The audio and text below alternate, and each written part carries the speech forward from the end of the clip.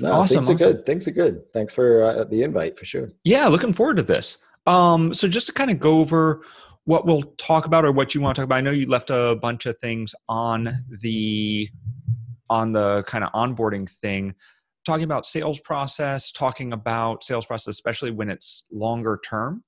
hmm Um, and is there anything specific you want to make sure I touch on, or? No, I guess just like I could talk from different angles, right? So like Hmm. what I do for my customers is kind of like in line with probably what the topic is, right? Like to Right. figure out what it is as far as, you know, hey, my customers don't know what their sales cycle is. They may Right. think it is, but then actuality, what is it? And what I do to try to figure that out and help them go down that road. If it's more of like we're talking to similar folks like ourselves, then I could go that route. You know what I mean? So, I mean, the audience is kind of split between the two, but I okay. find uh, that people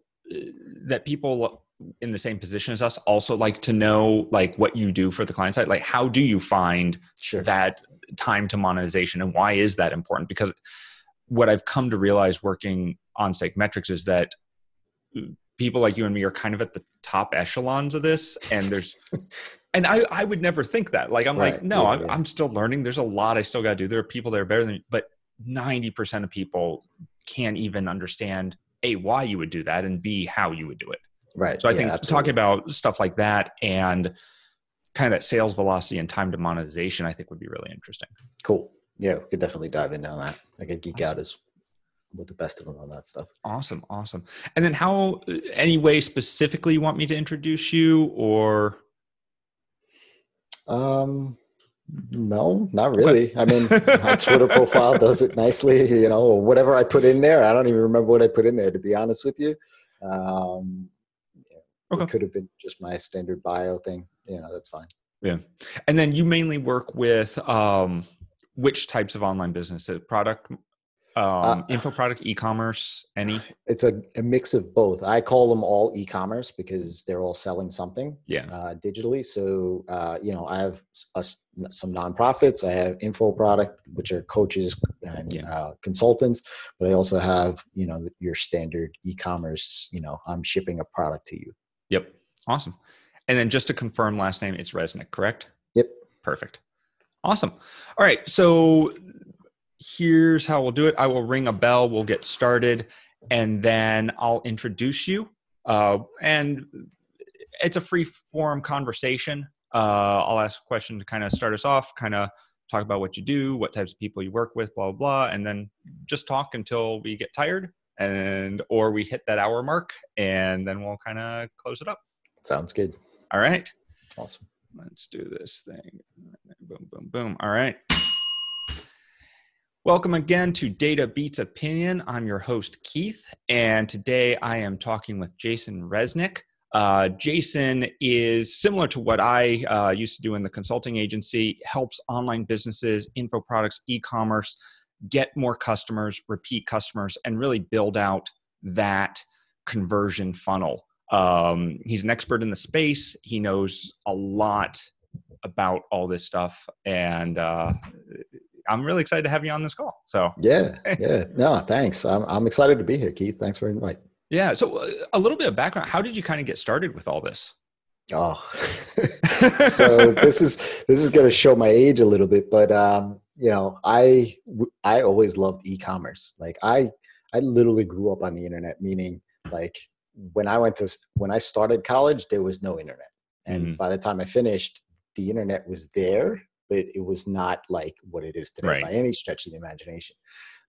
And so I found in college essentially like I went to college for computer science and I was like, I hate this. Like the fact that I have to like bottle up code, run a executable, deploy, like Hmm. wait however long for the thing to compile and then see that I missed a semicolon is ridiculous. Right. And so when I started there and I literally cut my economics class and learned how to write HTML through that in Hmm. computer lab, really geeky. But my economics class was a 3-hour class, and it was long distance learning. So it was the most boring TV show that you could ever imagine. Right. I learned code there, and that was where I first dove into the web. And as I got jobs, in the corporate space, I worked for, Fortune 50 companies, small boutique firms. But really where I found my sweet spot as far as the love for e-commerce was right around 2000. I worked for a consultant firm that they were, historically, they were an SAP shop. Mm-hmm.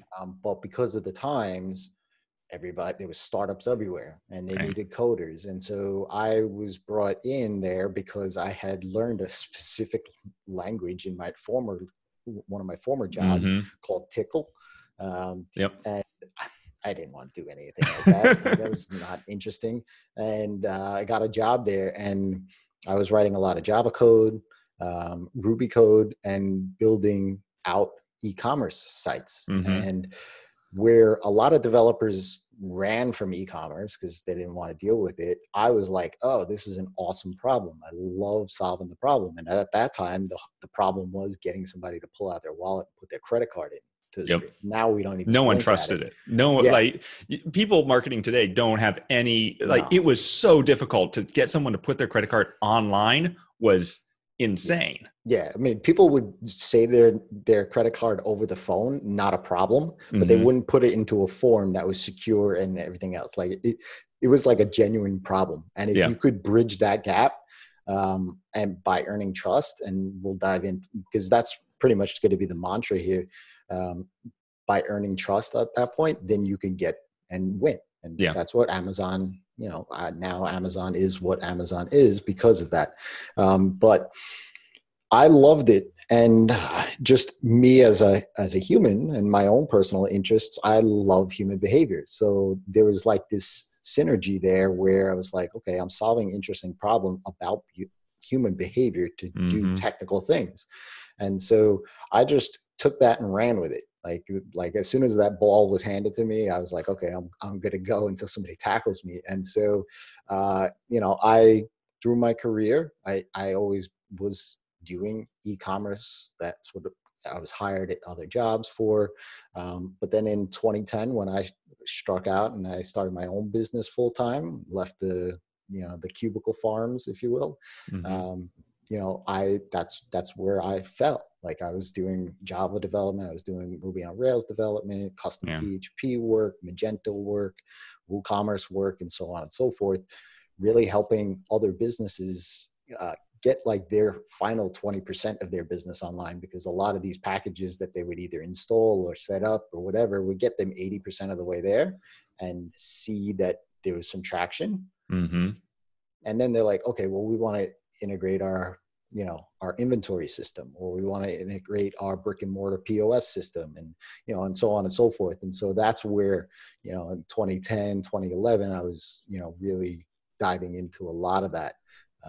And since I've really focused in on niching down and really on the WooCommerce space, because I was getting burnt out by doing all the tech, various different techs, bouncing around and not working on a tech stack for a certain period of time. I focused in on WooCommerce, specifically subscription and membership type sites. And, to this day, it's more of not doing so much custom work on the site there in that realm, but it's more of how do I meld the behavior of a visitor, a customer, a repeat customer through data that we have on the email subscriber record, as well as what they're doing on site, and melding that together to essentially get more purchases. And it's interesting that you mentioned that, because you struck out on your own with the e-commerce marketing stuff on your own about the same time I did. And back then there wasn't really the WooCommerce. You had to build all this stuff yourself. And it's gotten to the point where building a system like that is no longer a high value proposition, because there's so much out there. The high value proposition is understanding what products are out there that will accomplish that, and then how to glue them all together. Just like you're saying, it's no longer as valuable for you to build an e-commerce platform, it's valuable for you to take WooCommerce and that visitor tracking, meld it all together so that people understand how those visitors are coming in and who's converting and who's not. Yeah, absolutely. I mean, one of the things that I noticed probably 5-ish years ago, and this was with Drip, that email marketing platform, they had a robust enough API that was able to pull the subscriber record. So like what the people are clicking on, what are their, custom fields, and what is the things that we know about them from the email world, like what behaviors they're taking, and then taking that information and sucking it on the site and then turning some things around on the site to then cater to the knowledge that we know about them. And that's where I really was like, oh, this is next level stuff, because now if we know that they're, for an e-commerce customer of mine, they do hats, t-shirts, bandanas, and so on and so forth.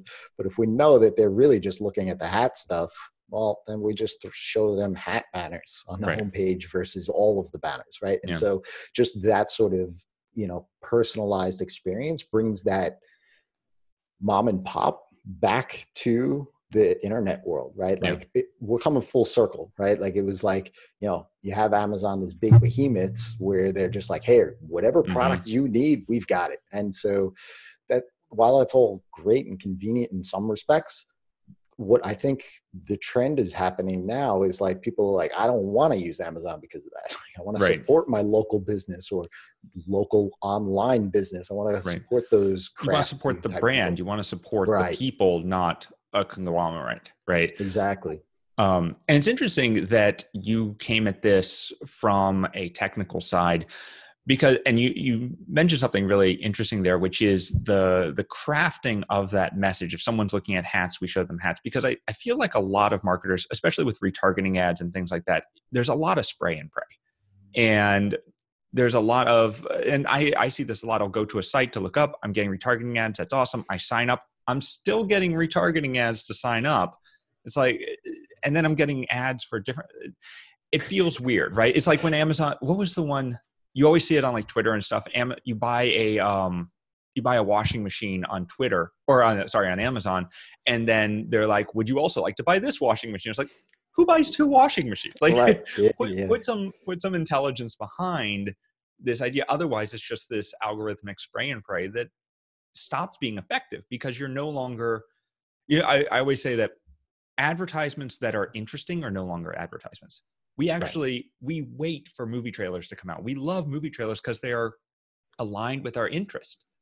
If I'm looking to buy a car, having car commercials that align with the type of car that I want is interesting to me because I want to know what's out there. But when I just bought a washing machine and you show me an ad for a washing machine, that doesn't help. It just actively hurts that experience. I mean, to that point, last week, I even threw this out on Twitter, was like, Delta, come on. I live in New York. Why are you giving me emails for flights to New York? Like, I get that down the street. I mean, I get the fact that I flew somewhere and then flew back to New York, but where I live. Like, just come on. Like, just have some sort of semblance to, like completing the circle of personalization. Like, that's what bothers me sometimes about personalization. And, at the time of this recording, we're going on the advent of Black Friday and Cyber Monday. And so our inbox are going to be like obliterated with bad personalization. It's going to be funny. But if you're going to do it, then you have to do the research. You have to really close the loop. You can't kind of go in and just step your toe in. More so like, then if you're just going to do high first name, okay, then do that. But if you're going to go to the level of like, hey, I'm going to take some of their information, like they bought a washing machine, so they must be interested in washing machines, and I'm going to repitch that. Like, okay, close the loop. Did they buy that? If they bought the washing machine, then pitch them a clothes rack. Right. The upsell, the cross-sell. Right. Like, just pitch them something related to that. Don't pitch them the thing that they just bought, because especially that, they're not going to buy 2 of them. Right. So. And I see that a lot. I think, I have a similar background to yours, where I started on the tech side of things, right? And I think there's something about having to design software where you have to think about those flows and that encapsulation of, when someone does this, do this. Does it make sense and so we see a very structured progression of someone down a funnel, and we're used to creating not flow charts and stuff of, did someone do this, then send them this, did they do this, then send them this, and having those gates there. And I think that's something that a lot of people either don't have the knowledge behind, or that that they just they can't think through it as well, right? They don't understand the psychology of who is on their list and that people are actually reading these. Yeah. And so one of the things that I do with my clients when we first do an engagement is I want to know what the customer journey is. And then they go on and they say, hey, we're doing this remarketing, we're doing this ad. And I said, I don't care about those stuff. That stuff we're going to get to, but your customers now, can we figure out how they became a customer and work backwards? Mm-hmm. Because that's what I want to find out. They're already paying you. So that you've already got the one, the $0 to $1 purchase, which is the hard thing. So you want more of those people. Now let's reverse engineer back, right? And so the reason why I do it that way, and I have them think about this thing, is so that they then understand the behavior of that customer, right? Mm-hmm. Like you said before, they're doing the spray and pray. Like they're just, okay, we're doing Facebook and Instagram ads because that's what everybody's doing in my market, right? And so I need to do it too. But once we know a little bit about the customers, then that spray and pray actually becomes like a playbook that we can then deploy out there to attract more people, like people that are already paying for you. Right. So I like, because I start with the end in mind there, I'm completing the circle already. Yeah. Right? So I don't want to have these open loops and saying, okay, all these people are coming in from all different directions. And then, like you said, you have these if-then statements, if you will, that are just lengthy and complex and like overly built out. Well, let's just start with what we know works already, and then we can start building. You can build out from that. And I think that's why so many people start with the spray and pray, because they don't know what works. They know they have customers. They don't know where they came from. So they're trying to recreate magic, right? And at the same time, they have those customers. And if they had the process that you walk them through, it's like, hey, here's how we find out where these people came from, what converted them from visitors into customers. If they were able to do that, they could work themselves back. But it's a talent, it's a skill, right? And a lot of people do not have that. I think it would be very difficult for me to go into someone else's business and say, okay, here's a bunch of customers, let's figure out where they came from, right? I can do that in my business because I've honed it over the last 8 years, but to just jump into someone else's, I think it requires real talent. But that's how you stop that spray and pray, right? That's how you start with something very targeted and understand what sends people down that conversion funnel. Yeah, I mean, it's sometimes hard to approach that from that perspective, meaning, because a lot of people are guarded. Like I'm guarded about my own business. Like I know my business better than anybody else. I'm in here all day long, right? So how is somebody else going to tell me how I got my customers? Well, I don't necessarily want to tell you how you got your customers. Your customers are going to tell you. Exactly. Right? And so for me, it's more of just opening the lines of communication, saying, hey, look, we're on the same page here. I'm going to make some assumptions. I want to validate these assumptions, and I'm going to validate them with actual data. And so the data that you have is your customers. The data that's up in the cloud somewhere on Facebook and profile, ID, whatever, I don't know what that person is, and they never gave you any money. So that's just hypothetical money at this point in time. So I much rather focus in on what we know, get that humming along, and then we turn on the faucet of ad money or whatever it is, or whatever your campaign's going to be, and then feed that engine that's already working. Right. And then how do you so going to the next step of, once you have identified this channel of where people come from and what kind of converts them and what brings them in, how do you then walk them through that marketing funnel, especially if, depending on the type of industry that you're working with, it's not e-commerce. It's not this, okay, someone's going to buy in the first 3 days. Maybe it's 14 days or 30 days or 90 days. Like, how do you bring people into that funnel, or how do you engage them on that funnel? And B, how do you measure that and understand, are these quick converters or are these long-term converters? Right. So what I always try to do, and is find the time to first purchase. How many days are we talking about? That's your sales cycle, right? So most of the time when I talk with a customer, they have this idea. They're like, oh, let's just take example, an info product, a coach or a course creator or something of that nature. They're like, oh, I run a week-long campaign, three things, 3 training videos, a webinar at the end, and then people convert on the back end of a weekend, right? I'm like, okay, but is that really your first time? Like, how long have they been on your email list before that? And things like that. So I always try to baseline it. I try to take my best ballpark guess because they're not measuring this based off of what I know about the customers when they bought, because they have that data and they have the data of how long they've been on the email list. I try to give my best guess on, okay, it took them 47 days, on average for you to close somebody once they come into your email.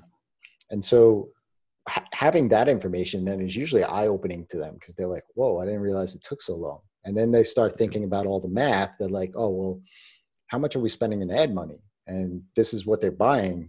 Okay, so then they get the real picture, right? Yep. And so what I try to do is I try to shorten that timeline by nurturing them through email, right? Because you can do the remarketing campaigns, you could do the calls to action on the websites and things, but you're leaving the user up to actually going on those platforms to actually see those things.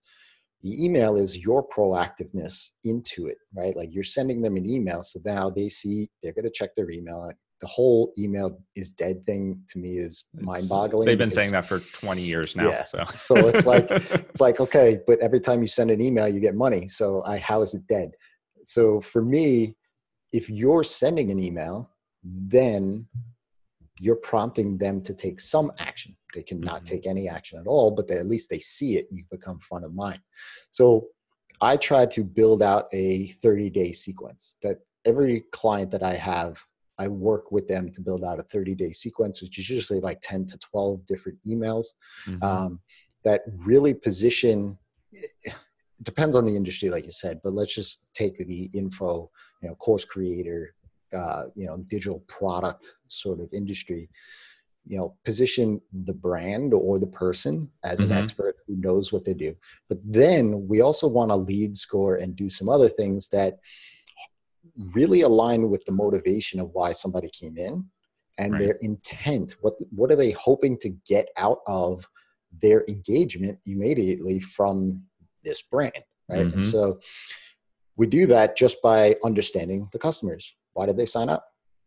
What have they gotten from the brand, the person? And do you do that through surveys? Is that through based on tags that they get when they opt in for? So if they're interested, if they opt in for, let's say, a marketing blueprint, and then they get the freelancer's guide, like we can kind of start to build out a visual of them through the tags and the actions they're taking. Absolutely. So the thing that I found with surveys is that, yes, they work if the survey is well crafted. You can't kind of come up and like, hey, we should send out a survey. Okay, so here's on Tuesday, we're just going to throw out a thing. Like that doesn't work. You really have to know what you're doing for a survey to work.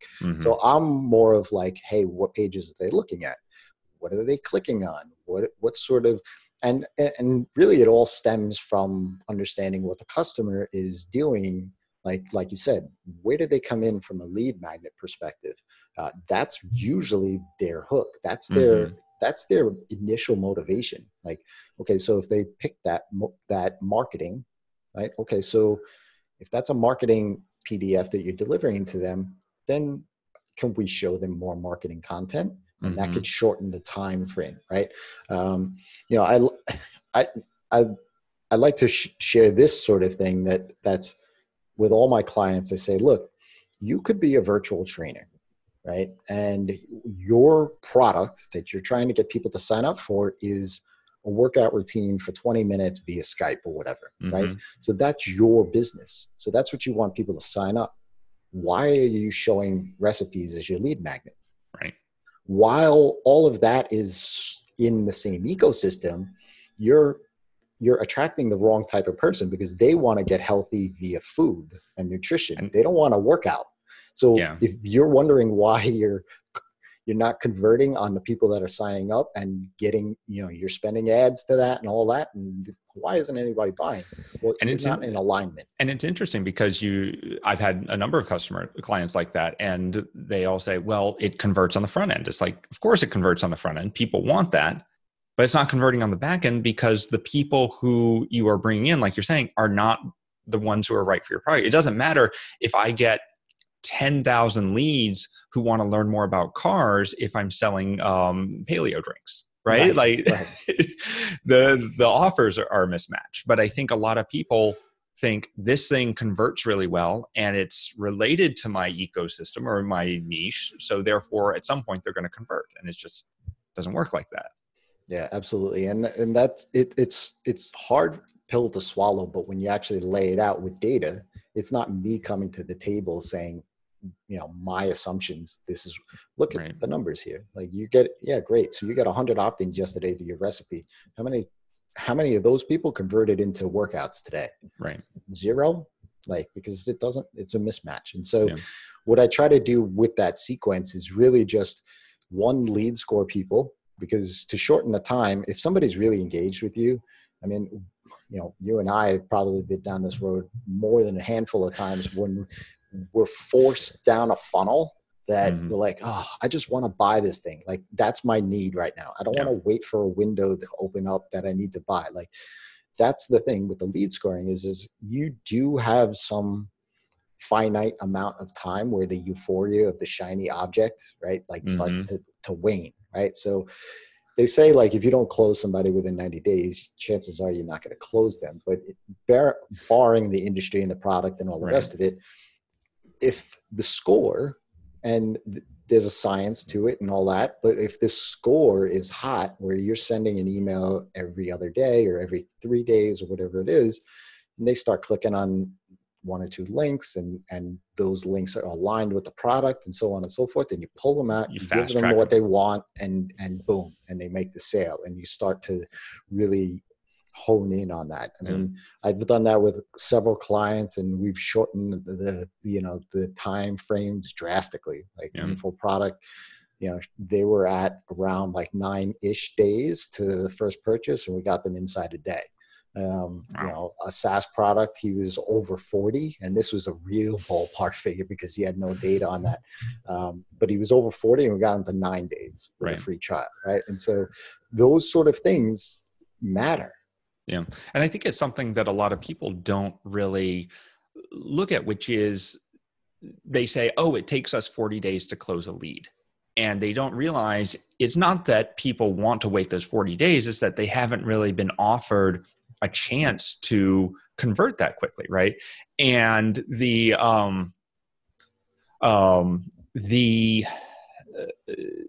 benefit there is, and I really like what you say, and I want to re-emphasize this because I think it's important, is measuring that velocity of engagement, especially at the beginning, and that lead scoring of, okay, people have clicked on, in the last 6 emails, 5 of these links about freelancing.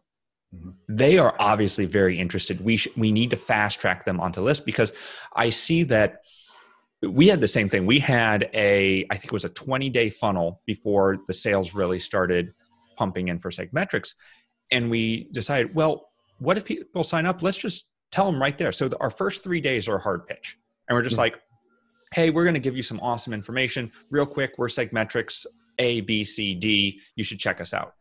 And conversion went through the roof because all these people, they do want that information. And the people who don't, after 3 days, it's fine. They go on the longer engagement campaign. And eventually within those 90 days, they'll probably come around, and they do come around. But we were pushing so much back and extending this thing to a point where they weren't excited about the product anymore. Right. And it's like, why did I just ruin all this energy I have from someone who just found us and wants to check us out?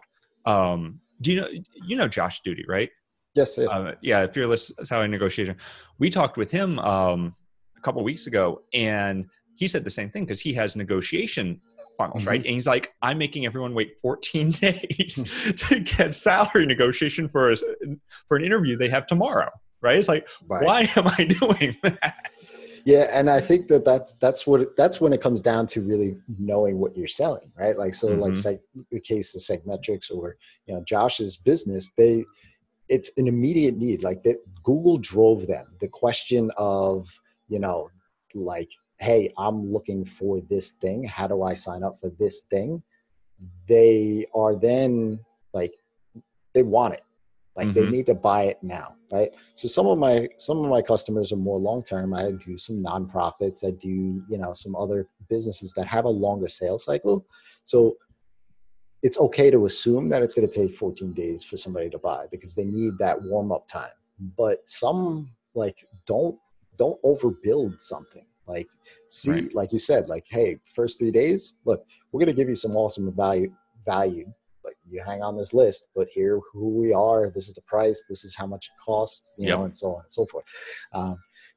That's part of an email that I send. It's actually the fourth email in this sequence that I build out. It's a complete ask email.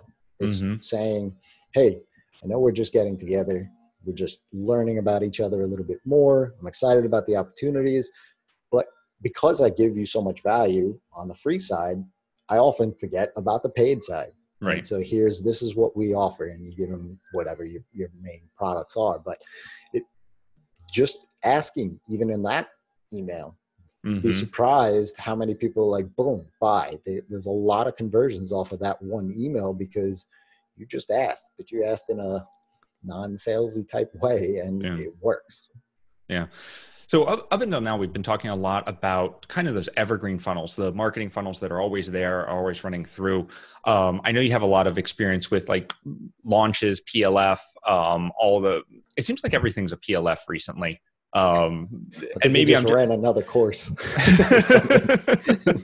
And I will admit, they work so well. PLF, I do get upset when people take PLF at face value and just literally do the PLF formula. Like they don't understand that it's a jumping off point to put your own spin on it, and that it's a strategy, because people just keep doing okay, here are my 3 videos and fourth, and like you get tired of them after a while. But I kind of derailed ourselves there.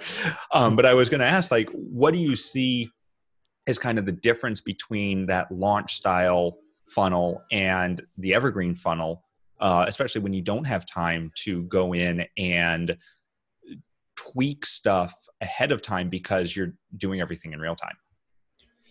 Yeah. Well, launch mode is always interesting to me because it's like, and 90% of my clients, I build out the evergreen stuff for. Not saying that they don't do launches and things, but for me, launch is always kind of like a high energy, high emergency, high, like it's like, hey, we're dumping a bunch of money and we're going to get as many people into this thing as possible. And we're going to give them the juicy stuff so that they can sign up by Sunday. And so for me, the thing that I find a lot of times is that, and this is what I talk to with my clients a lot, is the reason why that works is because it's a numbers game. Like if you've got a boatload of money to put up at the top of the funnel, yes, there's going to be some things falling through. And especially if your ad is good, that brings in those right kind of buyers, then that whole formula is just a math problem, right? The cadence and everything. It's just a math. The reason why it's PLF, it's because that F is formula, right? So it's just a math problem.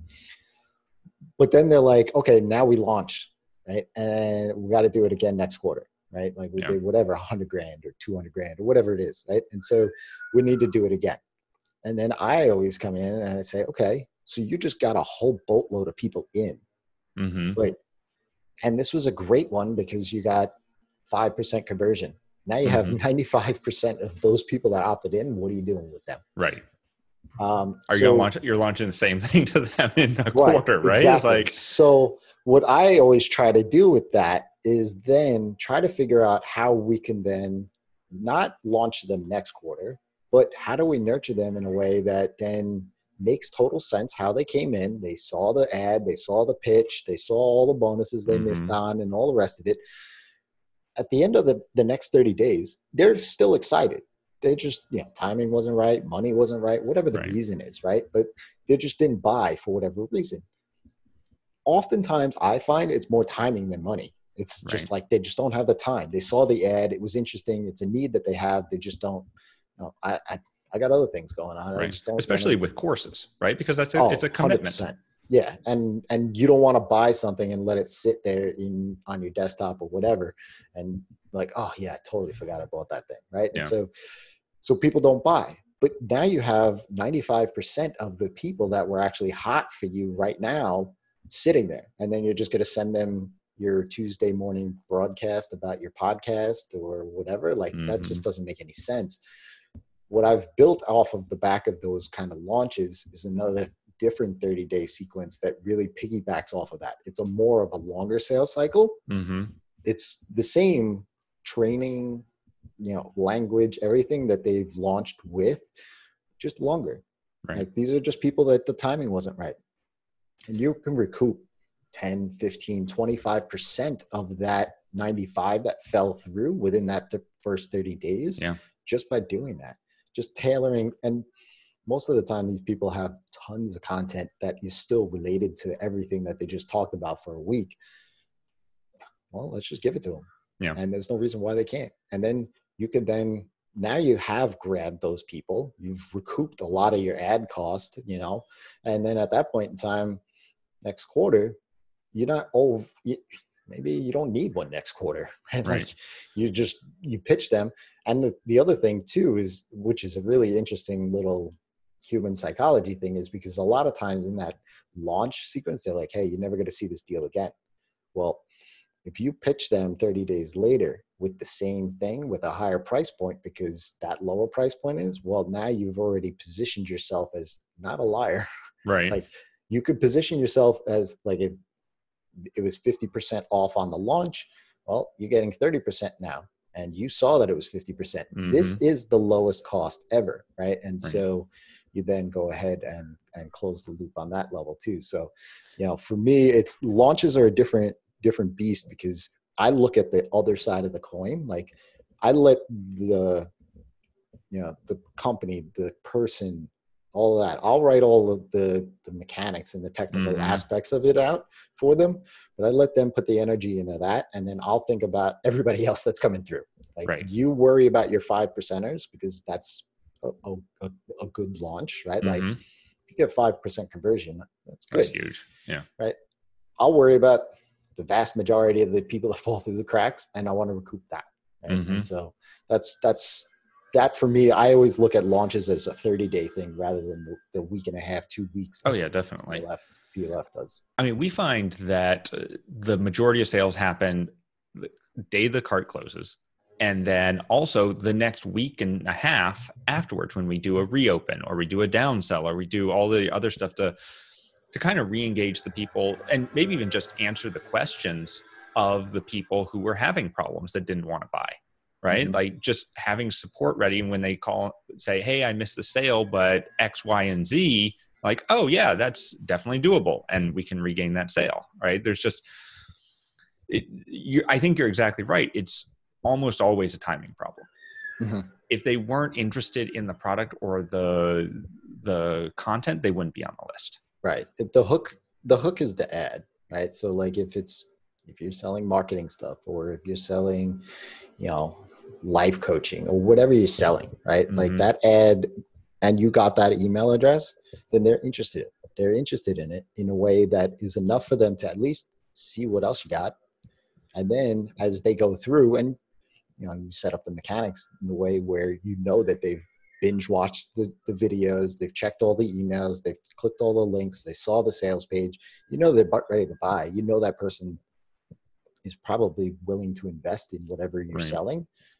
Well, if they didn't buy, I would say ask, right? You just send them an email. Why didn't you buy? What's going on? You get a lot of information back. But when you do ask, you'll say, yeah, look, I'm going away next month. Like, I just don't have time for this, or I missed the window of opportunity because I was away at a long weekend up at the lake, or, Mm-hmm. it's just always those sort of things. Whereas a lot of the business owners that I work with, they're like, maybe I should just lower my cost, or maybe I should add a different bonus, Yeah. or like, I'm like, well, why don't we just ask, like, Mm-hmm. and find out from there? So, And I think it goes back to a bigger topic that I always get a little bit frustrated with. It's that, and I do this as well. It's looking at the people on my list as numbers instead of people, right? And especially when you get up to the 50,000, 100,000, 500,000 size list, I think you start looking at things as a numbers game and not a people's game. And while that's good because you need to look at conversion rate and how things are flowing, you also have to you have to have that psychological insight of why are people doing what they're doing, right? It's not enough to just say, oh, sales were bad, it's too expensive, let's lower prices. It's like you're saying, timing's probably bad, or maybe there's other offers, or let's just go ask them. I think a lot of marketers forget that the people receiving the emails are people. And absolutely. yeah, and it's at scale, I understand, and you can't target everyone, but it's like you still have to understand that they're people with their own lives going on. And to that point, I had a client who decided to do a launch right when social media marketing world was going on. Right. So what happened was their audience was also a lot of people would go there. Mm-hmm. Right. So it was a conference that was a real life thing that they lost. They were like, why was the opt-in so low? Why was the views so low on the videos? Why everyone's at a the conference. webinar? And so at that point in time, I was like, I was like, I don't know. We've run this thing pretty consistently. We get pretty consistent numbers. I don't know. There's got to be something going on. So I just happened to open up a calendar, and I saw on Twitter the hashtag, and I'm like, oh. I'm like, that's why.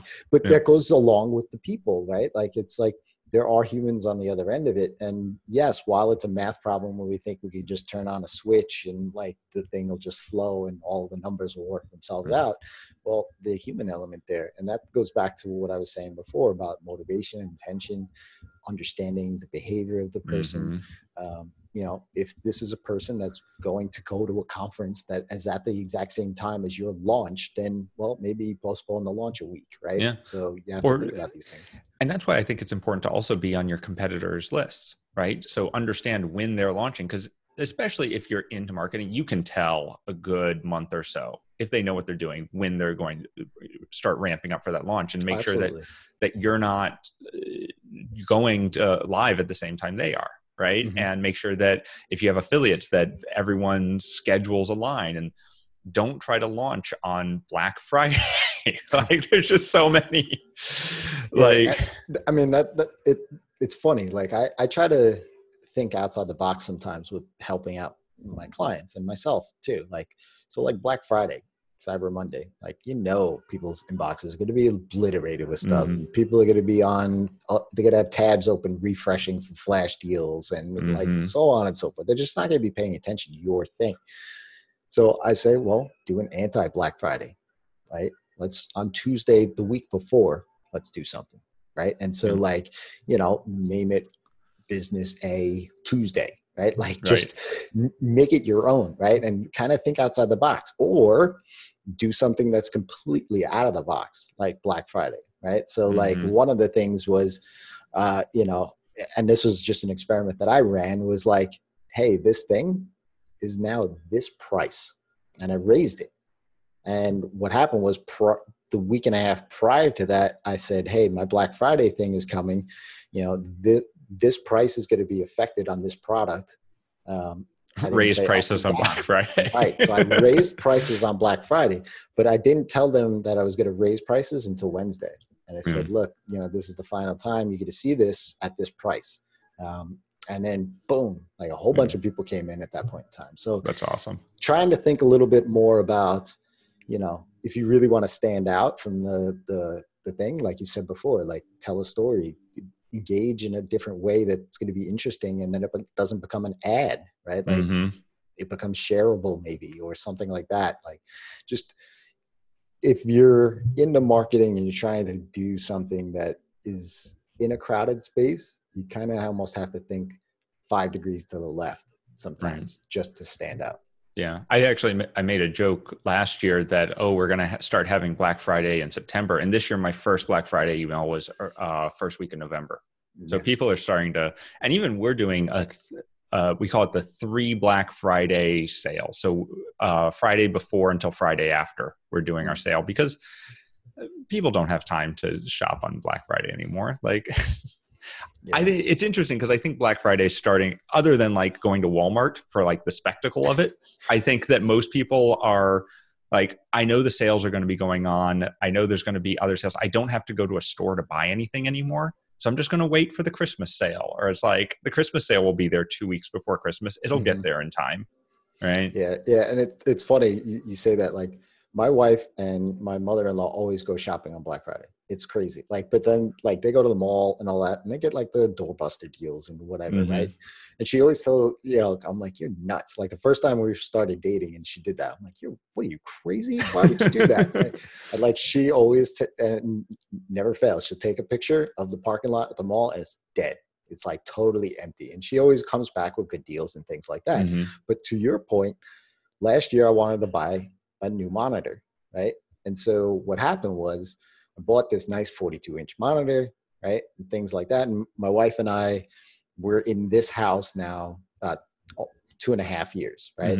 And so we had our old TV from the apartment, which was also 42 inches, right? And it kind of was, let's face it, I was saying it was small, right, for the room and all that. Right. So I wanted to get a bigger one. And so I had shopped around and I was like, okay, this is the TV that I want. I'm going to wait for Black Friday, right?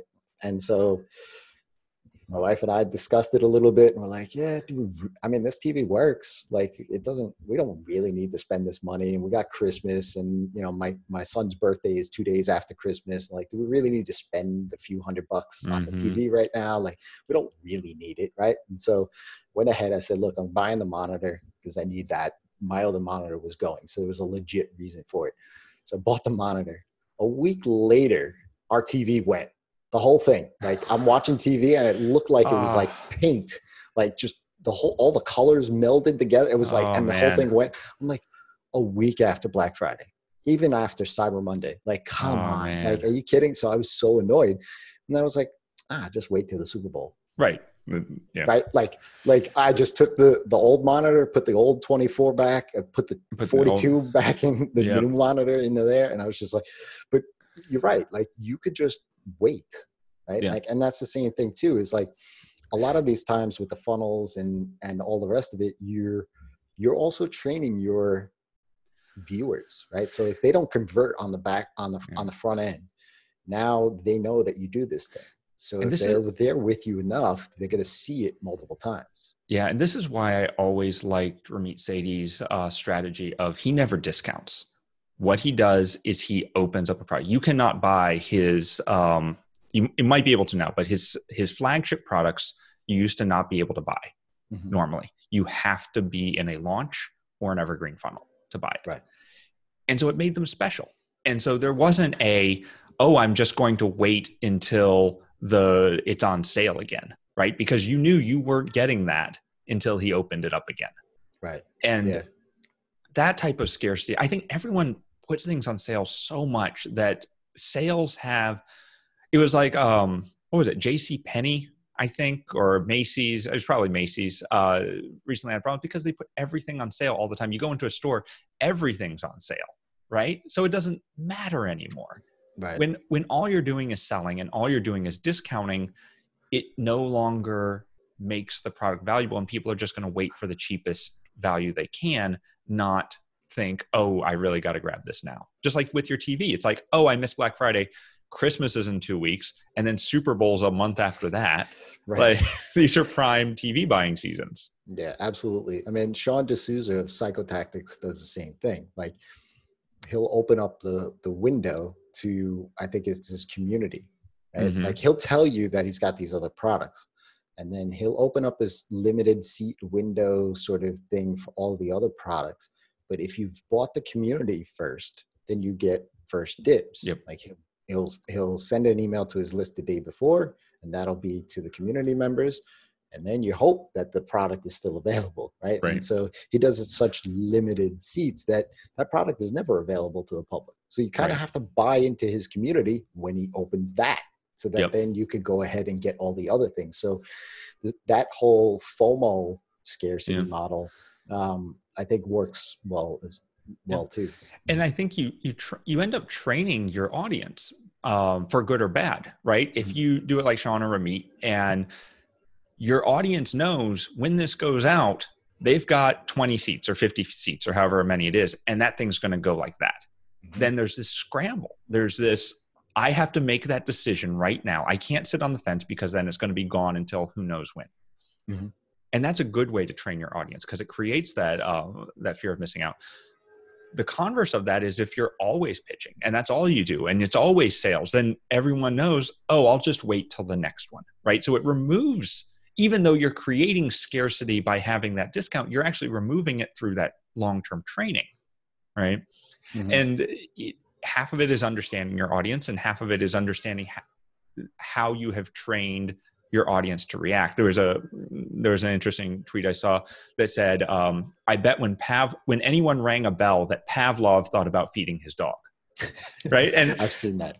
And it's really true. It's the reverse. It's like you're creating the scarcity, but once you've done it multiple times, what is the overall message of your marketing that you're seeing? And it's very hard for the product owner, the product creator, to understand that, which is, look at this through fresh eyes, through someone who doesn't see all your marketing funnels. And how does someone like that view your marketing?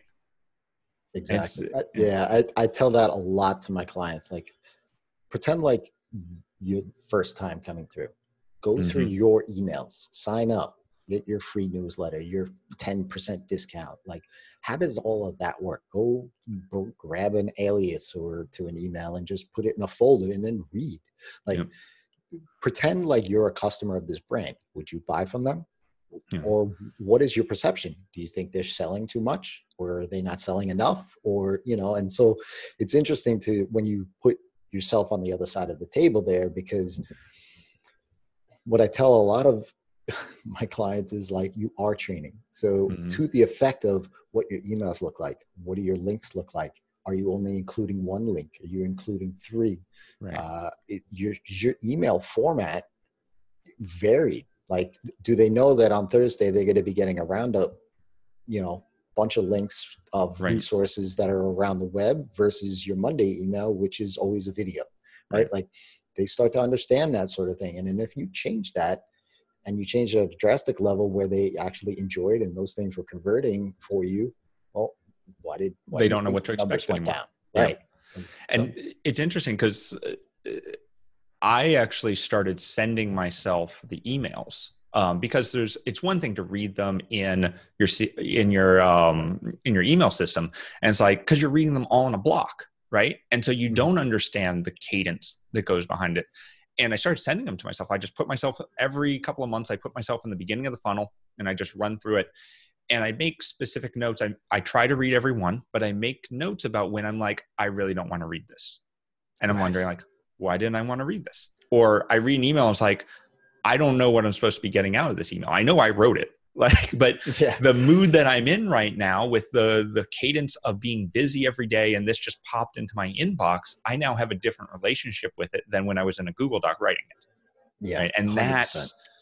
That I think is valuable. It's like when they say with SaaS products, you need to sign up for your product every month to check that onboarding flow. A, make sure it works. B, make sure that it's still viable, that it's the best it can be. Same with your email funnel. Yeah. And to that point, to that next level is where are they reading it? Are they reading it on their desktop? Are they reading it on their phone? Right? Because, like, a lot of my e-commerce clients did like 70+% of their viewership on their web is mobile, right? Like, it's just people are shopping on their phones now, or iPads, or something of that nature. So don't write long form email, right? Because if you're writing long form email, there's a good chance, if they're looking on their phone, there's going to be a notice, right, that comes in and pops in. And if that notice is a text message or Instagram post or who knows what, they're going to click that and your email's gone, right? So get to the point, pretty concise, especially, and this is where the analytics side of things goes in, understanding what your viewerships are doing. Like what are the subscribers doing on your website versus, just assuming what they're doing. Yeah.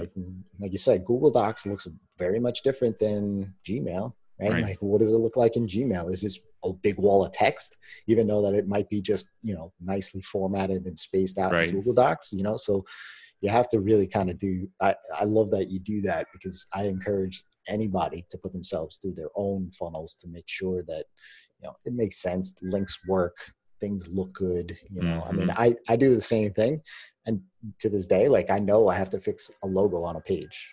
Like, when I tested it, like, the logo was all wonky, and I'm like, wow, I'm like, how many people saw this now? Like, and then it's, you got to take pride in that, in what you're sending out. Yeah. And you can't let it get to you that every time you go through it, something else is going to be wrong. First book I wrote, I must have edited that thing 80 times. Because I was stupid and I edited it myself. But every time I went through it, I found something else. And I'm like, Jeeb, like, just man, oh man. Yeah. Oh, go ahead. No, I was just saying, like, you do have to validate, like, get another pair of eyes. Like, right now, what I noticed is, for a client, I guess this is a change in Gmail that I always alias, right? Like, Jason plus whatever at my email, right? And so I've always done that for years now. And I'm just like, Jason plus highly engaged, Jason plus no engagement, right? And I put those through the funnel and take action just to make sure that the sequence and automation and tagging and all the rest of it work. Well, I noticed last week that, I put 4 subscribers through a funnel, all different stage. All of a sudden, after the first 2 emails, I was only getting 1, just deliverable to 1. And I'm like, well, what the heck is going on here? I found out that Gmail, the way that it now works, is that if they see that there's the same email that's happening at a certain period of time, even though it's an alias, they're actually saying, okay, this is the same email address. And they're just dumping it. So I don't know that they're dumping it. They're just kind of like merging it, because on the other side of things, it says it was delivered. Right? Oh, wow. And so for me, it's like, oh, that's awesome. So Gmail, I mean, I get why they do that, because Gmail is basically saying, why are we going to flood this person's inbox? Because it's the same email. It's literally the same content, and it's the same email address. It's just aliased. So, but for me as a tester, it's hard for me now to test. So I have my wife going through one of my funnels that I'm testing. So I'm always like, every hour, I'm like, okay, I got to go check your phone. And so, but the thing is, it's like, she has a different phone. She has a different desktop and all that. So now I'm like, oh yeah, that doesn't look good on this phone. So now I could go adjust it and change that way. As soon as someone can do mobile responsive emails where it will take out parts of the email, if you're on a mobile device, I think it's going to print so much money. Like, can you imagine being able to write long form emails for desktop and then have it condensed down and like only specific CTAs and stuff for mobile? That'd be pretty really sick. Nice. It'd be really nice. Awesome. Jason, well, thank you so much for taking the time to talk with me today. I've so many more things I want to ask and talk to you about, but I do want to be conscious of your time. Where can people find you if they want to learn more? Sure. I'm at Rez on Twitter. That's Rez with 3 Z's, and Rez.com as well with 3 Sounds Z's. Good. And we'll link those in the show notes as well. All right. Awesome. Jason, thank you so much for joining us today, man. Yeah, thanks. Thanks for having me, Keith. I really appreciate it. Definitely. Take care. Thanks. All right. Awesome. That was fun.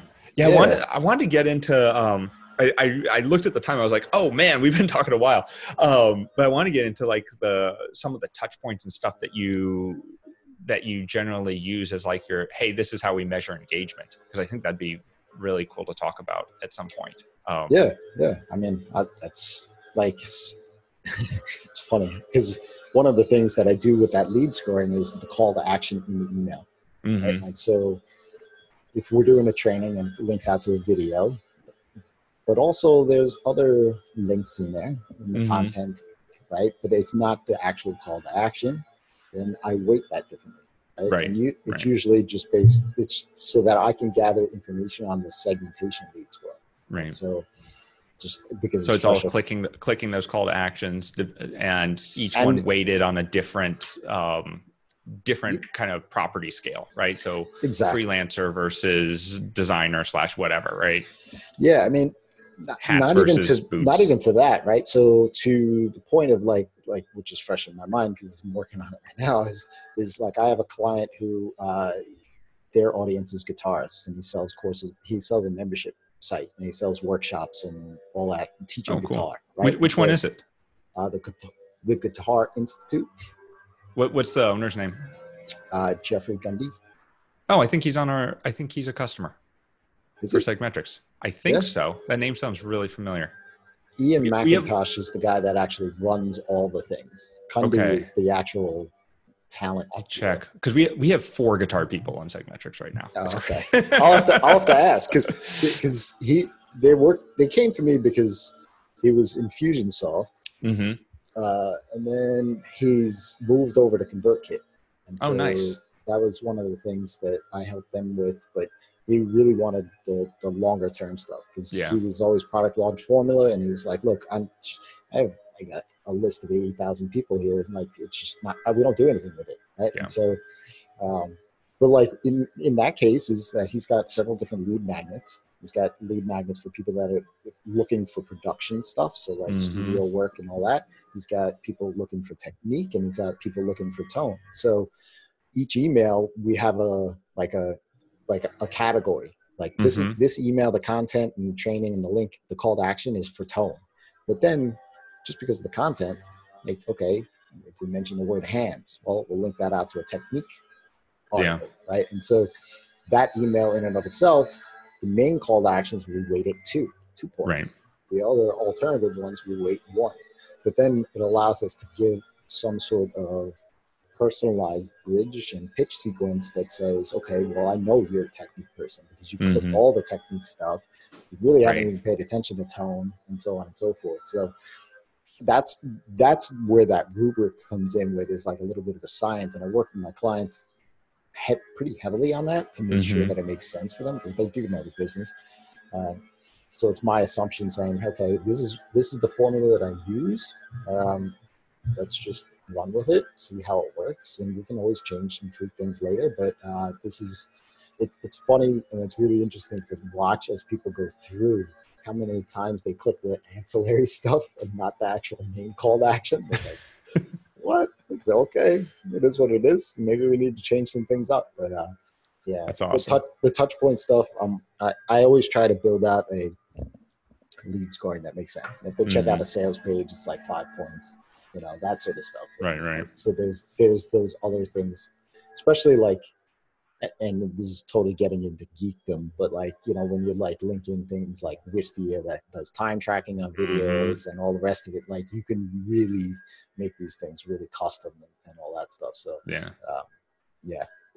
Awesome. It's fun stuff. Yeah. The measuring of that is what I'm really into right now. And I'm trying to,